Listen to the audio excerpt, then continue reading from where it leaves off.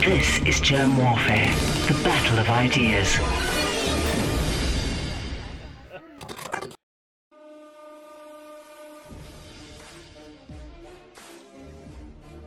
My name is Germ. This is Germ Warfare, the battle of ideas. Again, Denis Rancoux, thank you for joining me in the trenches. Hey, pleasure to be here. I love saying your name, mainly because I can't speak French. And so I always find myself thinking that I'm fancy when I say it. And I know that I'm saying it completely wrong because I've heard your co-authors say your name. No, you're not. When you say my name, you're actually speaking French. You're doing it right. I love that. Yeah. Because there's a silent S on your first and a silent T on the surname. That's right. Yet another great paper co-authored by you. Yeah, thank you. We did put out a very large paper with my co-authors, Marine Baudin and Jérémy Mercier. The three of us have now written 4 important papers about all-cause mortality in different jurisdictions, different countries, on different continents, and making all these comparisons and so on. So it's really become our area, one of our areas of expertise. And this latest paper is large. It's tectonic. I consider it to be a masterpiece in terms of my work. It is a very important paper because the conclusions are unavoidable and they're certain. The data is hard data. The interpretation is immediate, and you cannot get out of you cannot avoid this paper if you're a thinking person trying to understand this COVID madness. I've got it in front of me. It's 168 pages. I mean, that's not a joke. No, there are a lot of graphs, a lot of tables, a lot of analyses, and we've been also developing the analyses, perfecting our method of, how do you do this over the course of the last 2 years and over the course of various papers. So this is really, I consider it one of, everyone should read this paper that is interested in COVID. The thinking, the scientist types and the medical types, they should all be looking at this paper and trying to grasp what this is about, you see. Because, we're looking at the hardest data that you can have, which is all-cause mortality, meaning the various jurisdictions, they count deaths. They've been doing that for hundreds of years. They're really good at it. There have been registries in churches for, long time. The Romans did it. Everybody did it. You count births and deaths. That's one thing that the state does really well. And counting deaths and recording, who died, how old were they, where did they die, what jurisdiction were they in, and so on. That's really basic data, because if something's happening in the society that is causing more deaths, that's how you're going to see it. And it's also going to give you a quantitative gauge of how important that phenomenon is. So if all of a sudden people are dying less, people are living longer for some reason, they normally die a lot during the winter and they're not dying as much. These are things you can see in the all-cause mortality, because the all-cause mortality is data that is number of deaths, but by age group, by time. You can do it by day, by week, by month, by year, and by jurisdiction. So that's the nature of this data, and it's hard data. You cannot manipulate it. Well, that's the thing with all-cause mortality. You can't hide a dead person. Yeah, it's hard, and the state has not developed mechanisms for doing that. They're really good at deciding what the popular cause of death is going to be that we should be looking at. They're not very good at removing bias when it comes to attributing cause of death, but they have not developed any systematic way to introduce bias in actually counting deaths. The state will admit when someone died, and the fudging you can do is minuscule. You can't hide a large number of deaths, and so it's good data. It's, generally speaking, very good data. Now, touch wood, because in Canada recently we saw all-cause mortality data being adjusted downward in New Brunswick, one of the provinces of Canada. in this incredibly weird scenario, and the What? government is giving incredibly tenuous reasons for having done this, and it's just very worrisome. And I'm starting to look into that, and so are many other researchers. So it's not beyond governments to fiddle with the numbers, and maybe this is happening in some jurisdictions for political reasons. How do you But how do you it is possible. It is possible, but I am quite certain that it's not happening on the scale of states and in the United States. but The worst that if I, happens, yeah, sorry, yeah, go on. No, go on. I was going to say the worst that happens is that, a state or jurisdiction like a province can be late in reporting to the central body what their deaths are. They may be too busy, they may lack resources, or they may not want to cooperate, or they have other priorities at the moment. So you get a lag, but eventually it catches up. So you see this lag in some states and in some provinces in Canada. But that's the worst that I had seen up till now. And now all of a sudden they're adjusting mortality data downwards in a That's province. weird. It's like, wow, I've never seen that before.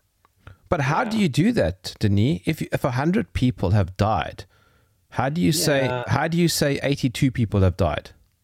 Yeah, exactly. The thing is, the data that the government makes public is not a registry of all the death certificates that you can count and look at. It's the data in the database that they're showing you, right? So that's the difficulty. Now, there are countries that give enormous amount of detail about the deaths.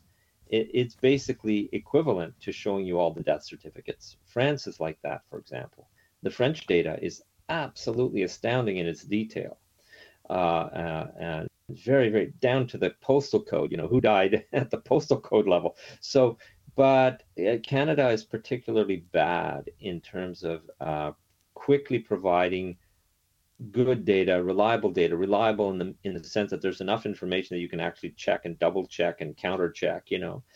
Canada's pretty bad, and I was one of the ones that was writing to StatsCan to tell them, look, you can't not give this data. Every modern country, every Western country is putting out this data at the at the latest a month after the deaths, and you haven't done it for 6 months or a year. What the heck are you doing? And they smartened up. I'm not saying it's because of my letter. I'm sure a lot of people complained, but they started having this so-called dashboard where they show you the deaths. But now we're realizing that they may be manipulating even those dashboard results. So, but that's unusual. We got off topic. But The main point yeah. is all-cause mortality, generally speaking, is highly reliable data. I would never say that the US data is not reliable. And it's detailed enough that you can deduce things really, really, really, really well.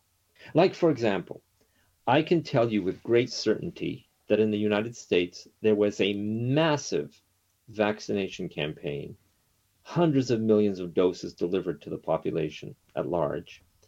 And it was turned on very quickly in 2021, the beginning of the year.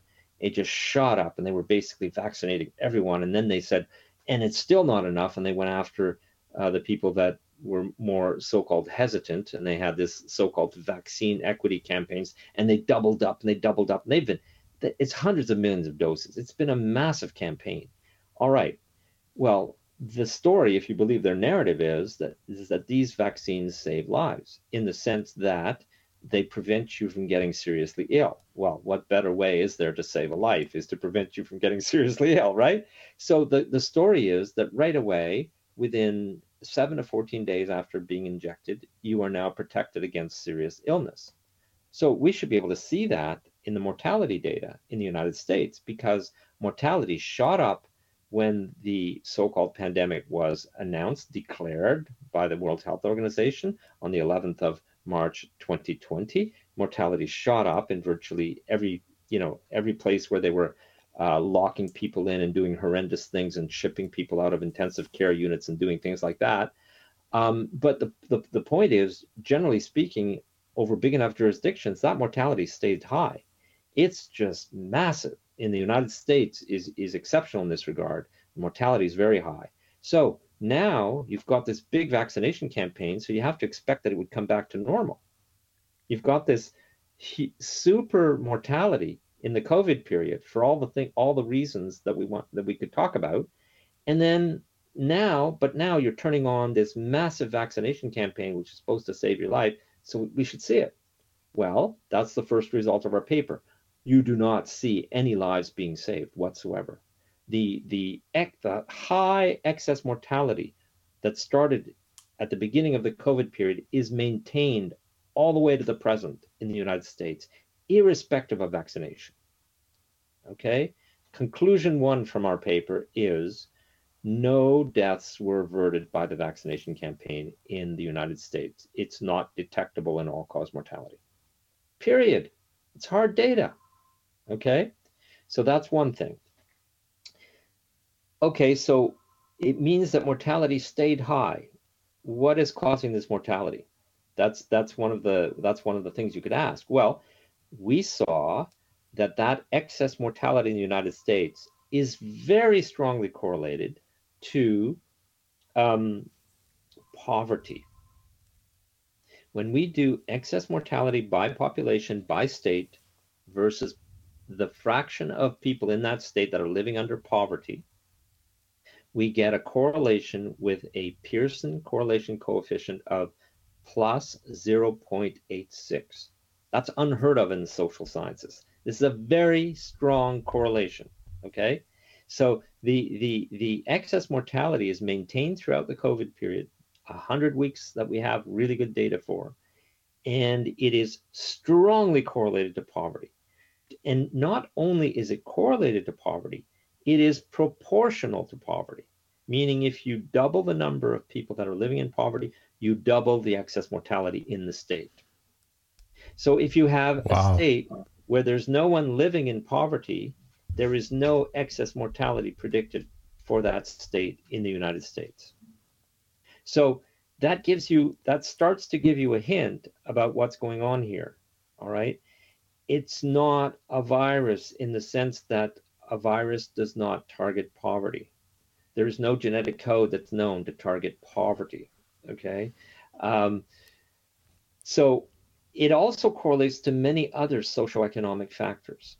And these are the correlations that we're finding. So no benefit from the vaccine campaign, and strong correlations to things like the number of people in the US that are living with a disability. Very strong correlation there. Well, technically not very strong, but strong. According to how you rate these Pearson correlation coefficients. Obesity, again, a strong correlation to obesity. Many social factors like, are you living on social assistance because you have to? Okay, the number of people living on social assistance, that's again very strongly correlated there. And so all these socioeconomic factors are showing at least some characteristics of the people who are dying, who are producing this excess mortality during the COVID period. Okay, so that's what's going on here. The other thing is, if it were COVID-19 doing the killing, it is known from quality clinical studies that COVID-19 kills you exponentially with your age. In other words, the fatality ratio goes exponentially with the age of the person. So basically, and the doubling time is about 9 years. So it goes very quickly up with age. And as you get into the younger ages, people don't die. So therefore, when you look for a correlation with age of the state, let's say how many people are living who in the state who are above 65 or above 75 or above 85 by population of the state, you look for the correlation. You should find a strong correlation if the agent that's causing the excess mortality is COVID-19. And we find shotgun patterns. No correlation. No correlation. You've got to let that sink in. If you're a scientist, if you're an MD, and you're reading high quality clinical studies in the top journals that tell you that the risk of death from COVID-19 goes exponentially with age. And then I show you that when I look at 50 states that have very different age structures, and I look at the number of people in those states that are aged, and there's no correlation whatsoever, something has to click. You have to start thinking about this, you know. So hold on. So what you're saying is that the data shows that there's no increase in deaths in older people, which is what we were told should have been happening. Precisely. And in fact, we can look at what are the ages of the people that die in terms of the excess mortality. So I mean, we've decided that we weren't going to show graphs. People can go and look at the article, right? But the graphs detail how you get the historic trend of what the deaths is. Therefore, you can rigorously extrapolate into the COVID period. And then you see this huge rise above that. And so you can quantify the excess, and you can do that by age group. And what we find is that hundreds of thousands of young people died during the COVID period in the United States, hundreds of thousands. And when you do by age group, you look at it this way, it's not exponential with age. In fact, young adults died more proportionally by population of that age group than older people. But then, Denis, it's really stunning. Yeah, but then the counter argument is, okay, then why did those people die, the young people especially? Yeah. The first thing is your established science tells us that COVID-19 kills exponentially with age, and I'm telling you that the hardest data you can get on the scale of entire states in the United States and of the US itself does not show that. It shows the opposite. And it shows young adults in particular during the vaccination period died in very large numbers.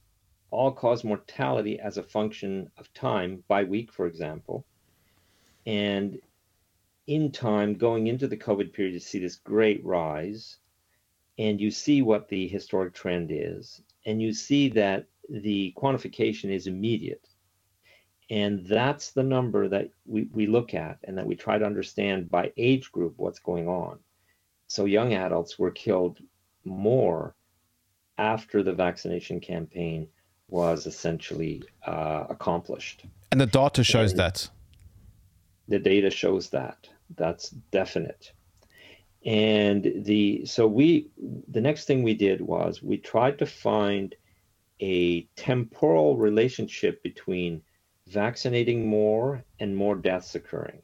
So we look for synchronicity in time because we have the number of doses by age group as a function of time that are being given out, that are being administered. And we also have the death at the same place by time. So we can look to see if there's a relationship between the two. And what we find is that, guess what? There is, when they put in vaccine equity and they decided to go out and get all the most vulnerable that had not been vaccinated yet, there is a rise in the number of doses, and it's accompanied by a large rise in mortality in late summer of 2021. Peaks of all-cause mortality usually don't occur in the summer. And so those two things are associated, but they're associated, you see it particularly well in certain states. So you see it in the southern poor states. Remember, mortality is correlated to poverty. And so states like Louisiana, Mississippi, and so on have this large increase in vaccine equity pumped injections, if you like, at the same time that they have a large peak in mortality in late summer 2021. So it suggests that there's a relationship between the two. And it suggests that a lot of vulnerable people who live in those states were challenged with the vaccine, and they should not have been, because it would have been a cofactor that could have killed them. And there is a relationship there. Okay, so we do see that in the data, and we discuss it in some detail. But And yeah, sorry, that's. Mm-hmm. sorry, Denis, I wanted to interrupt you there because the question that keeps coming up, though, then okay, in 2020, if there isn't any evidence of viral behavior going through the population, what was going on? Right. So you want me to say what I think is going on. And here's the thing. Do you know how many officially mentally disabled people there are in the United States? 14 million. 14 million. What? 14 million? Residents of the United States are officially mentally disabled. That's incredible. The majority of those people are on psychiatric drugs. The majority of them are on disability benefits. This is just one example of one pool of highly vulnerable people in the United States that if you say to them, because there's a pandemic, we must now completely isolate you. We cannot have you be in contact with anyone because we're trying to save you. We're protecting you. You cannot share a washroom with anyone. You have to be specially enclosed. We're not going to be in contact with you. Your family cannot visit you, and so on. These are the kinds of conditions that were imposed on incredibly vulnerable people who have mental disorders. Many of them would be killed by these kinds of conditions. Now, how would they be killed? Because this is not killing them directly. And what we have proposed is that the COVID measures themselves experience stress in vulnerable populations, vulnerable groups in the United States, immensely.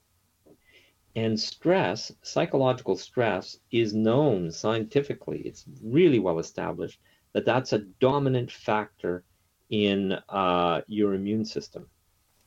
People who are subjected to chronic stress have compromised immune systems, and they get infections, and they die, and they don't live as long, and so on. One of the, people, they don't teach us this in school, and the pharma industry doesn't talk about it much, but the single biggest determinant of health in an animal population of social animals is chronic stress from the dominance hierarchy.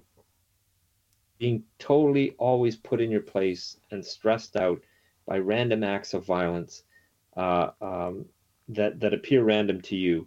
And this kind of chronic stress is the single biggest determinant of health in a group of social animals. All right. So this makes sense. This is established. So here we have these very aggressive measures being applied, and in particularly being applied severely to vulnerable groups who are already vulnerable. And so we believe that this would have made them immunocompromised to the point where many of them would have developed infections. And the type of infection that is the biggest killer in our modern societies, where you don't have all kinds of insects and animals attacking you all the time, are, the organ that is most susceptible to infection in your body is your lungs, because there's this huge contact area with the outside world. And we think that people died from bacterial lung infections, from pneumonia, basically, as a result of their immune system being compromised by the stress that was the extra stress that was due to the COVID measures of these very vulnerable people. So that is our hypothesis about what happened. And we have a lot of data that supports that hypothesis. For example, in our first study about the United States, we showed that the excess mortality was intimately correlated to respiratory deaths. Now, the government called those respiratory deaths COVID-19 deaths with co-infections of bacterial pneumonia. Okay, that's what they call them.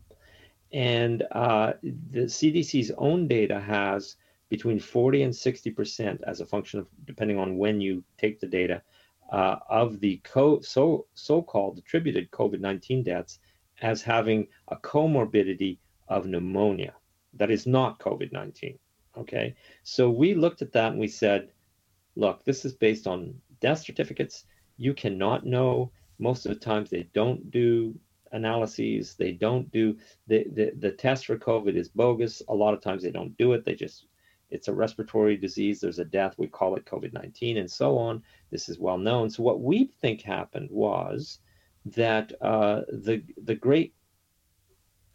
essentially the excess mortality in the United States during the COVID period was due to immunocompromised people dying from bacterial pneumonia. Possible co-infections with all the usual ecology of viruses that are out there and so on, whatever. But we think that bacterial pneumonia is mechanistically the big killer here. And it's interesting because these same populations of poor people in poor states are the same populations that normally have way more prescriptions of antibiotics on a per capita basis than in other states.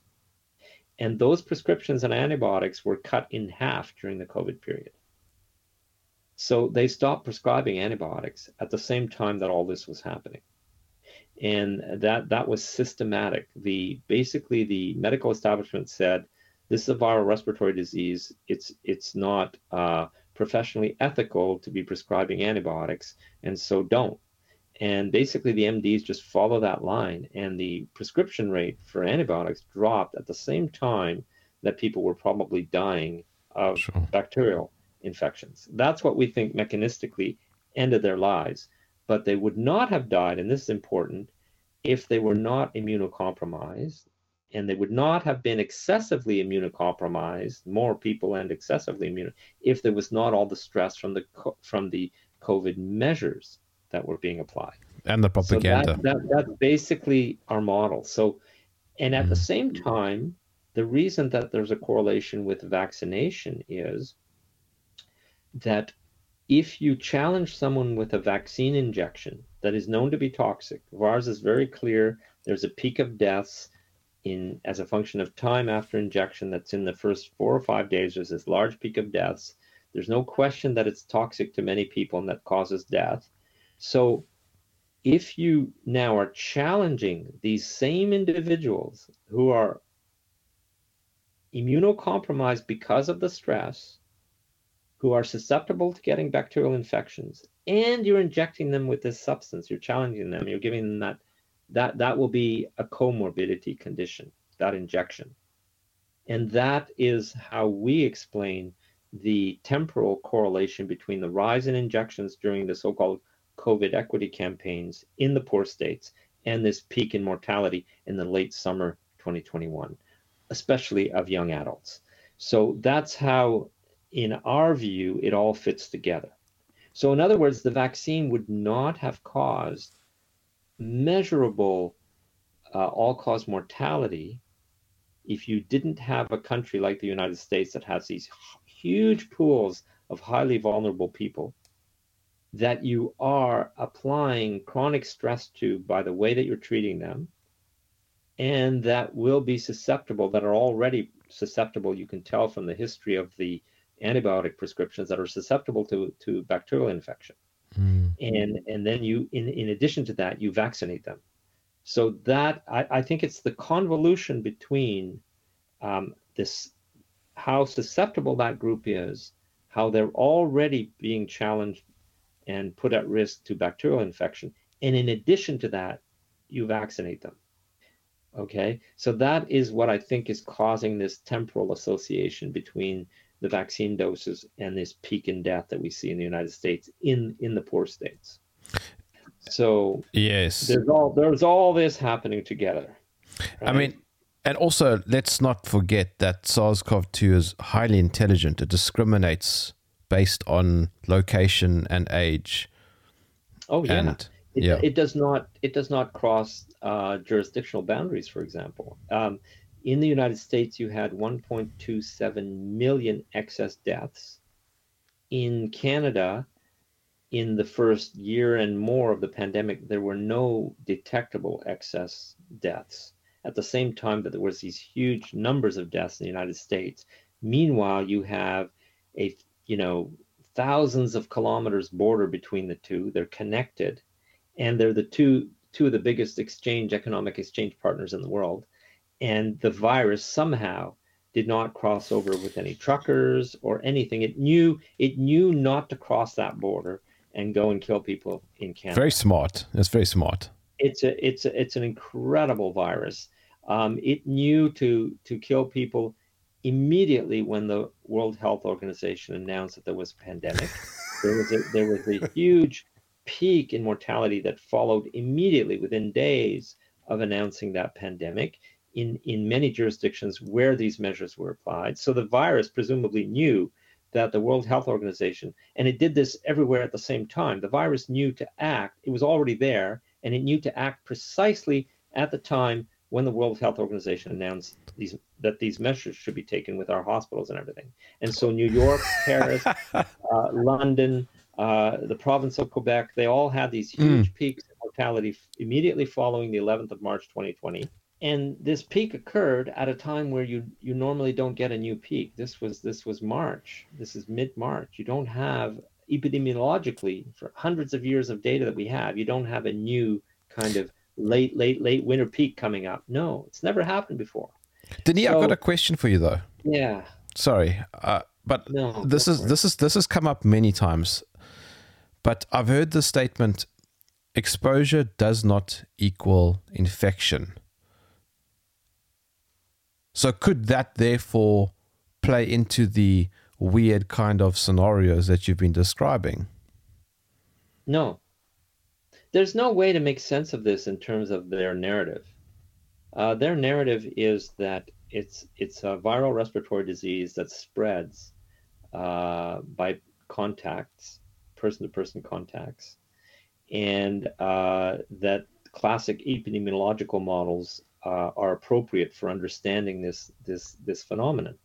Well, the all-cause mortality is incompatible with classic epidemiological models. There is no way that you can say this. There is no way that the virus can instantaneously travel between Paris and New York and do the same thing in both places in the hospitals where you were applying these measures. Okay, there's no way that can happen. It's not the story that they're telling us. Is it true that ivermectin was doing good things? Well, it probably is. If our hypothesis is correct, and this was based that mechanistically the killer was bacterial pneumonia, and they stopped prescribing antibiotics, and you felt enormous professional pressure not to prescribe antibiotics because it was COVID-19 and nothing else, then ivermectin is established scientifically to be a very powerful drug to fight bacterial infections of the lungs.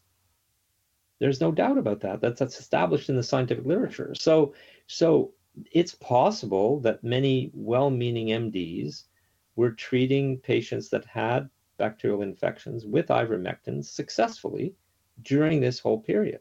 It's quite possible.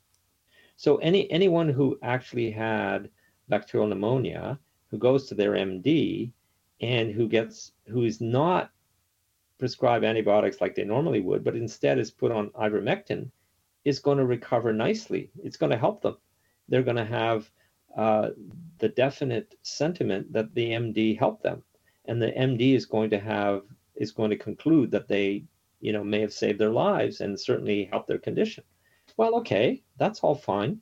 You got to remember, these darn tests are not reliable. The PCR tests and all the antibiotic tests that have been developed for this campaign were never verified they were not authenticated by the usual rigorous methods for such tests. So, what are the PCR tests themselves have been severely criticized by entire committees of experts, that as being completely unreliable. So my starting position is I don't believe the test results. I don't believe that they can uniquely identify that it's specific to a given virus and that they can tell you that that virus is in there. Leave aside the condition that it's the virus causing the serious health condition if you have one that's there. Even if it were present, you could test it. So all these questions are unresolved, and there's a lot of lying to ourselves, I think, and a lot of manipulation in terms of getting the medical establishment to agree with these scenarios. So I just do away with all that, and I say, look, what makes sense to me in terms of the hard data that I see? And what makes sense to me is I have a hard time believing. Look, first of all, there's no evidence that there was a particularly virulent pathogen that came onto the planet. No, there isn't. This excess mortality that was so large is only in the United States. It's virtually not to this degree. It's not in Canada. It's not in any Western European country. You see something like it in Eastern European countries. In other words, in places that would have pools of highly vulnerable people, you can get this phenomenon where they will be killed because of all the measures, the economic fallout, and so on. So if they are highly vulnerable and they're not being treated. So, and also, I just do away with everything that I'm not sure of, and I come back to what can I be sure of, and then I build a hypothesis on that basis. COVID period mass vaccination campaign and public health disaster in the USA. So it's a paper that puts it all together, that links those two things. There was a public health disaster. There is massive excess mortality in the COVID period in the USA. How do we understand it? We establish these strong correlations with socioeconomic parameters. We don't see that it's compatible with the idea of exponential age dependence of death that would be due to COVID-19. And we understand that there was a huge epidemic of bacterial pneumonia that was coincident with all this, that the CDC is admitting in their own mortality data. So this is how we're making sense of it. Now, we're not making friends by saying this. Of course. And I have to tell you, one of the groups that really dislikes what we're saying are the really well-intentioned doctors that were treating people and saying you could be saved from having COVID-19. And so that whole industry of treatment and of how to deal with this does not like the idea that it is possible that there was not a particularly virulent pathogen that came onto Earth. Okay? Yes. And we see no evidence for it. We see contradictions that counter this idea that it would have happened. So that makes a lot of people very uncomfortable, because people like to say there's a whole army of immunologists out there that will explain COVID-19 to you and the dangers of the spike protein and the dangers of the vaccines and everything. And they don't like the idea, most of them don't like the idea that you would actually propose that there was actually no virus in viral ecology, there was nothing special happening, that all of this is due to what we did to people. Because, Denis, I think people want to also believe that there was a bioweapon being created in a laboratory. It sounds Hollywood, and it gives people ammunition for the globalists and the New World Order. And I'm not denying any of that stuff. I mean, that's all very real stuff. But this might not be that particular hill on which to die. Yeah, I see no reason to believe or propose that there was a bioweapon, that there some genetic manipulation created a pathogen that was particularly special, more contagious or more virulent. No, I don't. If that were true, and if it were contagious, you would see it everywhere. and you would see the excess deaths. And there's virtually no signal in the first year while everyone was screaming COVID deaths, and all these Western European countries and Canada was counting COVID deaths at a time when there was zero excess mortality for more than a year and a half. None. Okay. So there's only been excess mortality in Canada that can be detected and quantified since, well, it may be a coincidence, but since the vaccination campaign. So there. Yes, it's just a coincidence. It's something to think about.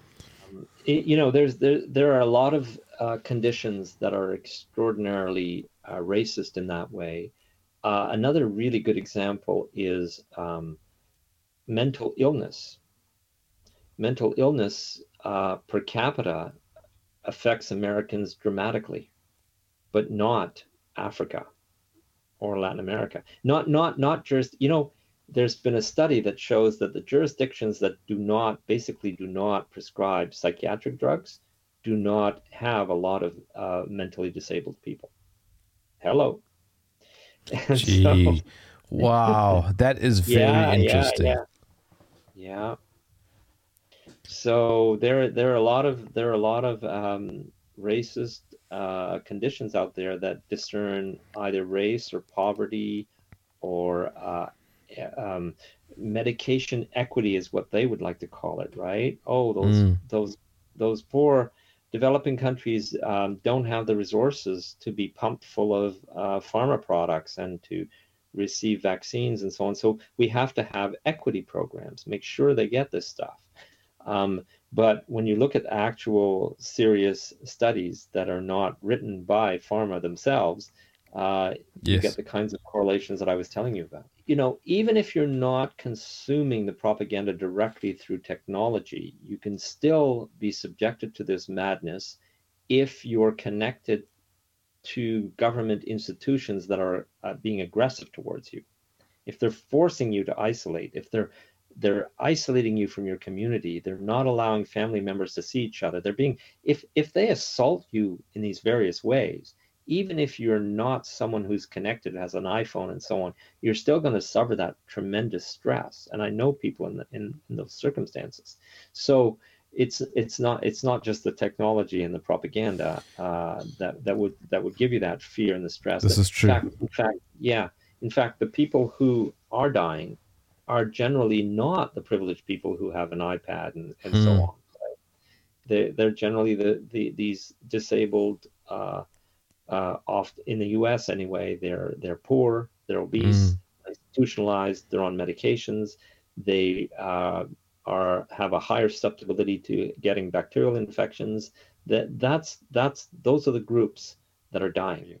And Kary Mullis also, by the way, and people forget. Yep. I mean, he invented PCR, and to go back to an earlier point of yours, he explicitly said that essentially the way people have been using PCR in the last 2 years is unfit for purpose. And it was the same thing for HIV.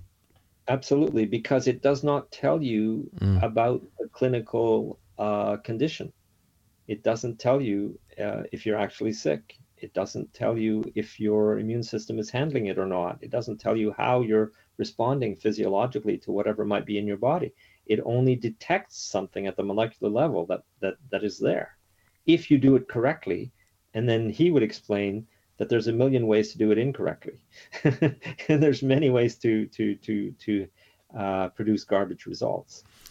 I've talked about this in my geopolitical analyses. You know, my website has a lot of papers about geopolitics, and I think we've discussed it on your show previously as well.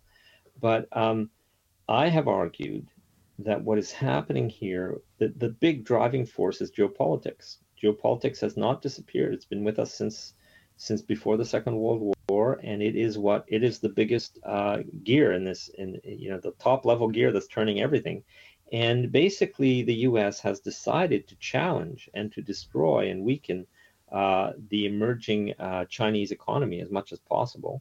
China and China has integrated in Eurasia to a large degree, and with Russia and so on, and its trading partners. So they've decided to have a war. There are naval blockades in effect around China, military bases, highly threatening military actions, indicating that Taiwan might be a source of tension, and so on and so on. But at the same time, a huge economic war, pulling out all your capital investments from China, Yeah. and putting, you know, all the supply routes, everything is being transformed. So this is exactly the kind of thing that happens in a real war, in a hot war, and domestic populations always suffer from this, and therefore you have to keep them aligned. You have to control them. You need what are called war measures, and war measures mean that people can't travel, communication is controlled. Yes. You have to be able to identify yourself whenever the state wants. The state has to know everything you're doing, and they have to be able to cut off your resources whenever they feel you're a threat.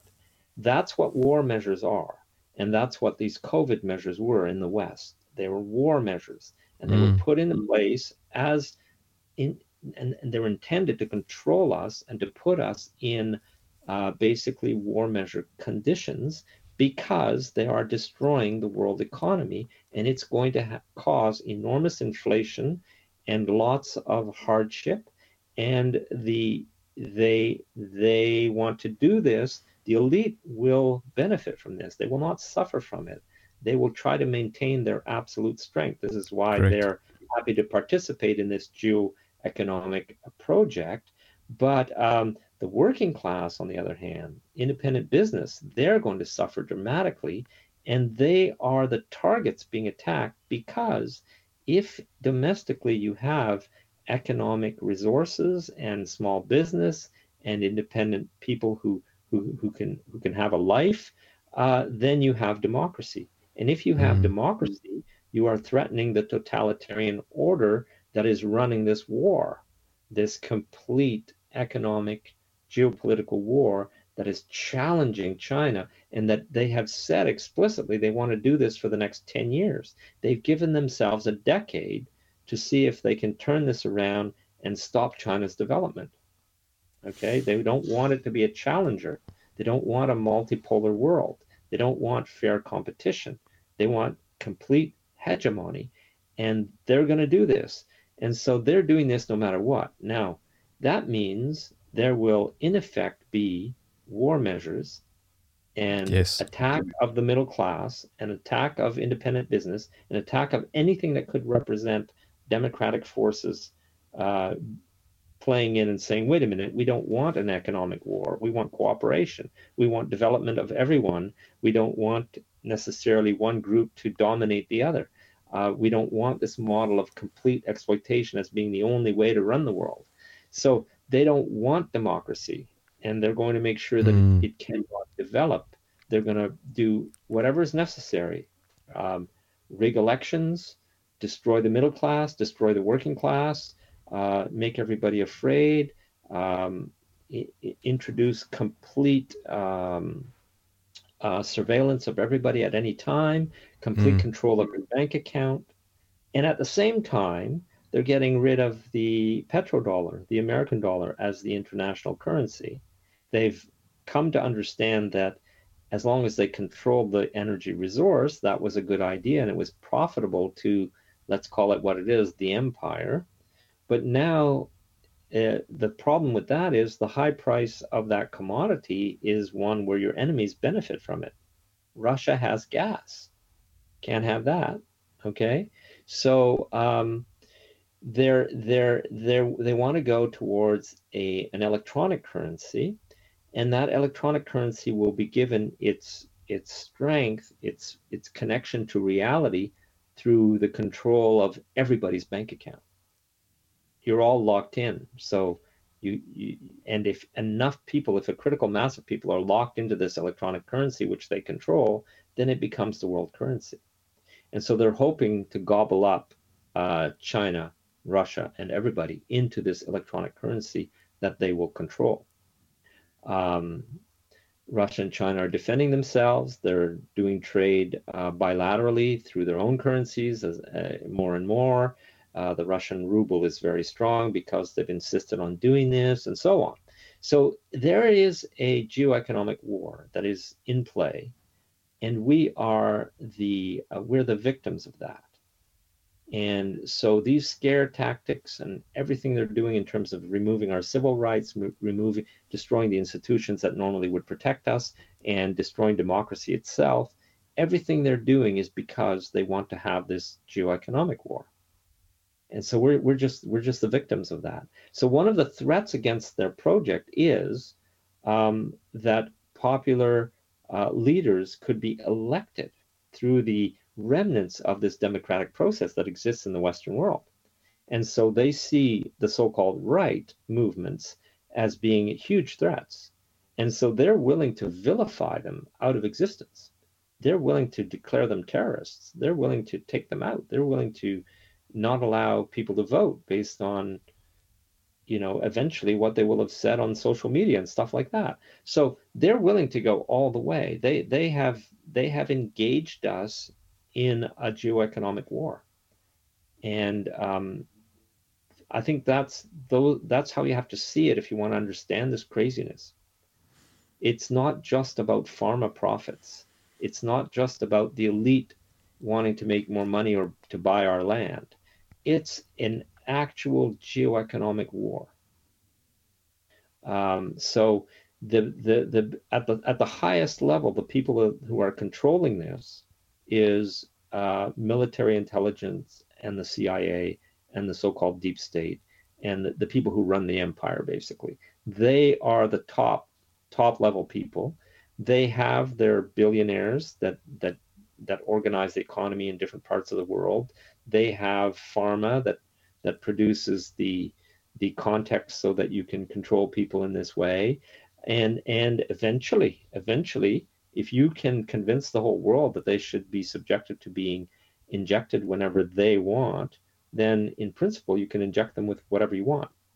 So they've set that up. They are setting that up. You see, it's not an accident that Russia and China developed their own vaccines immediately, rather than say, oh no, we don't need vaccines, which would have been scientifically perfectly reasonable to say that.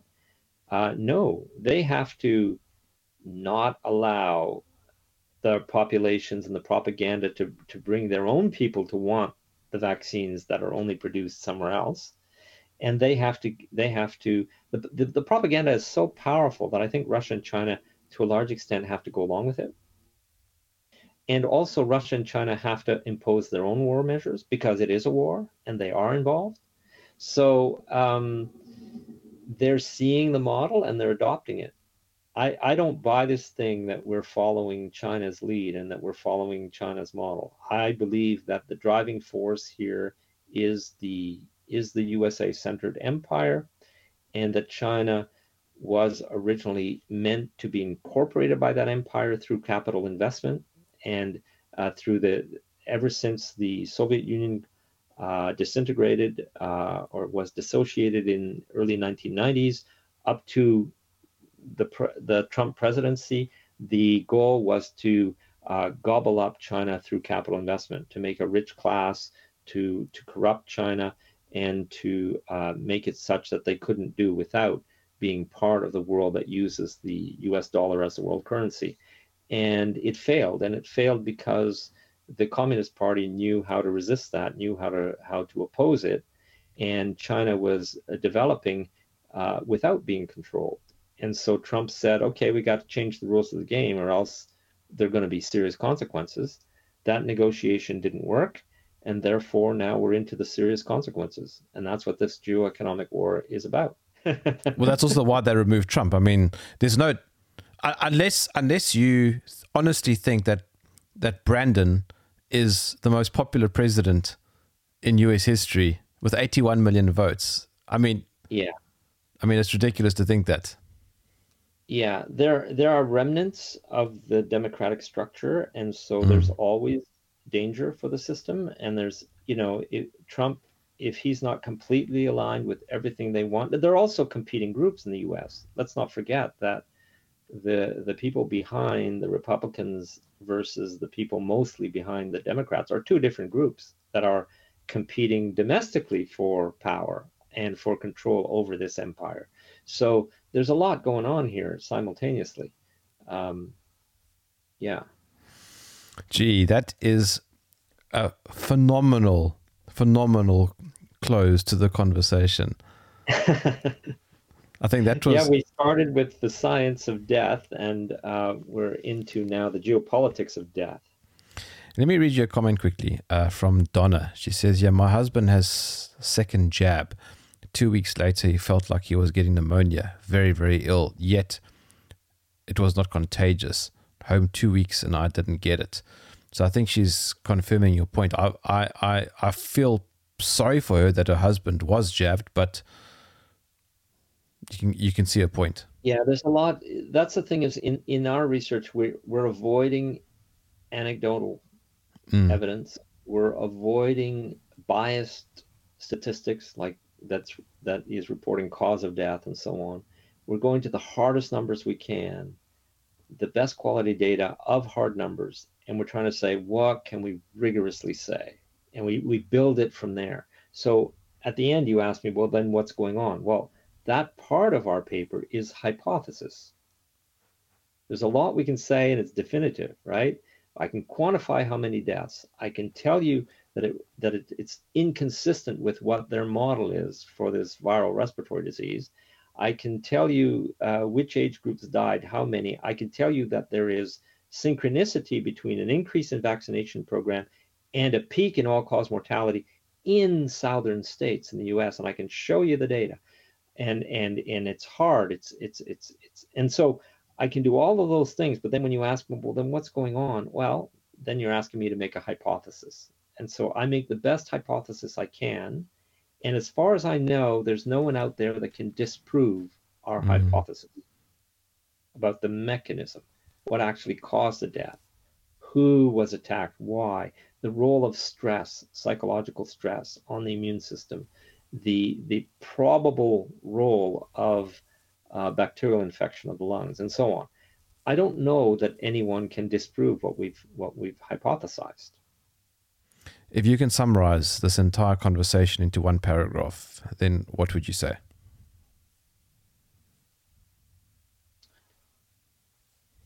Well, as a scientist, I'm just authentically trying to understand this phenomenon, this social phenomenon.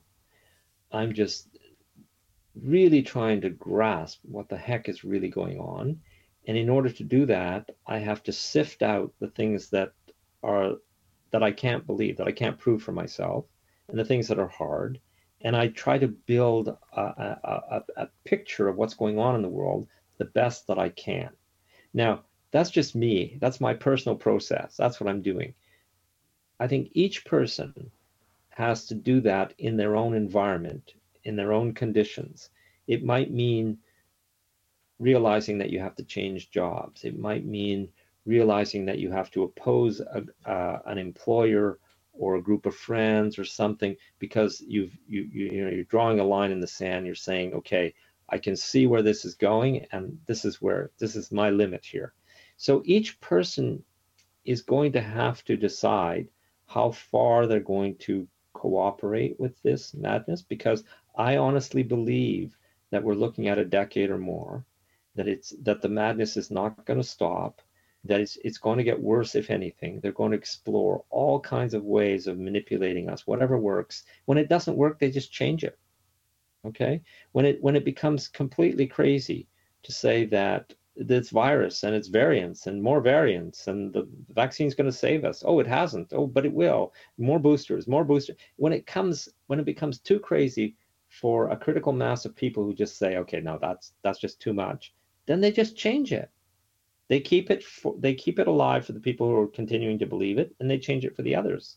They go to global warming. They go to something else. So this way they have of ensuring that we are subjected to war measures, and that our democracy is destroyed and that our freedoms are removed, that's going to continue. We just have to decide for ourselves, each of us, which groups are we going to be part of? Who are we going to, which political movements are we going to participate in? And, how are we going to react? That's what we have to do.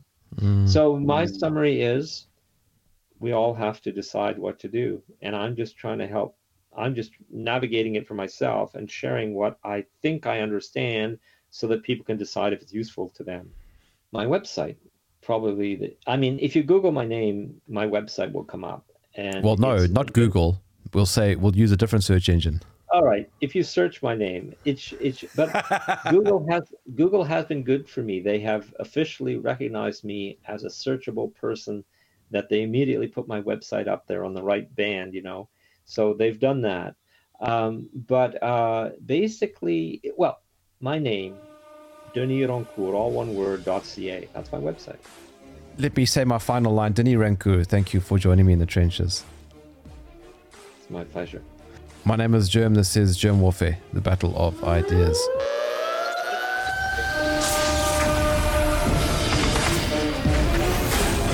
If you enjoyed this podcast, please visit supportgerm.com.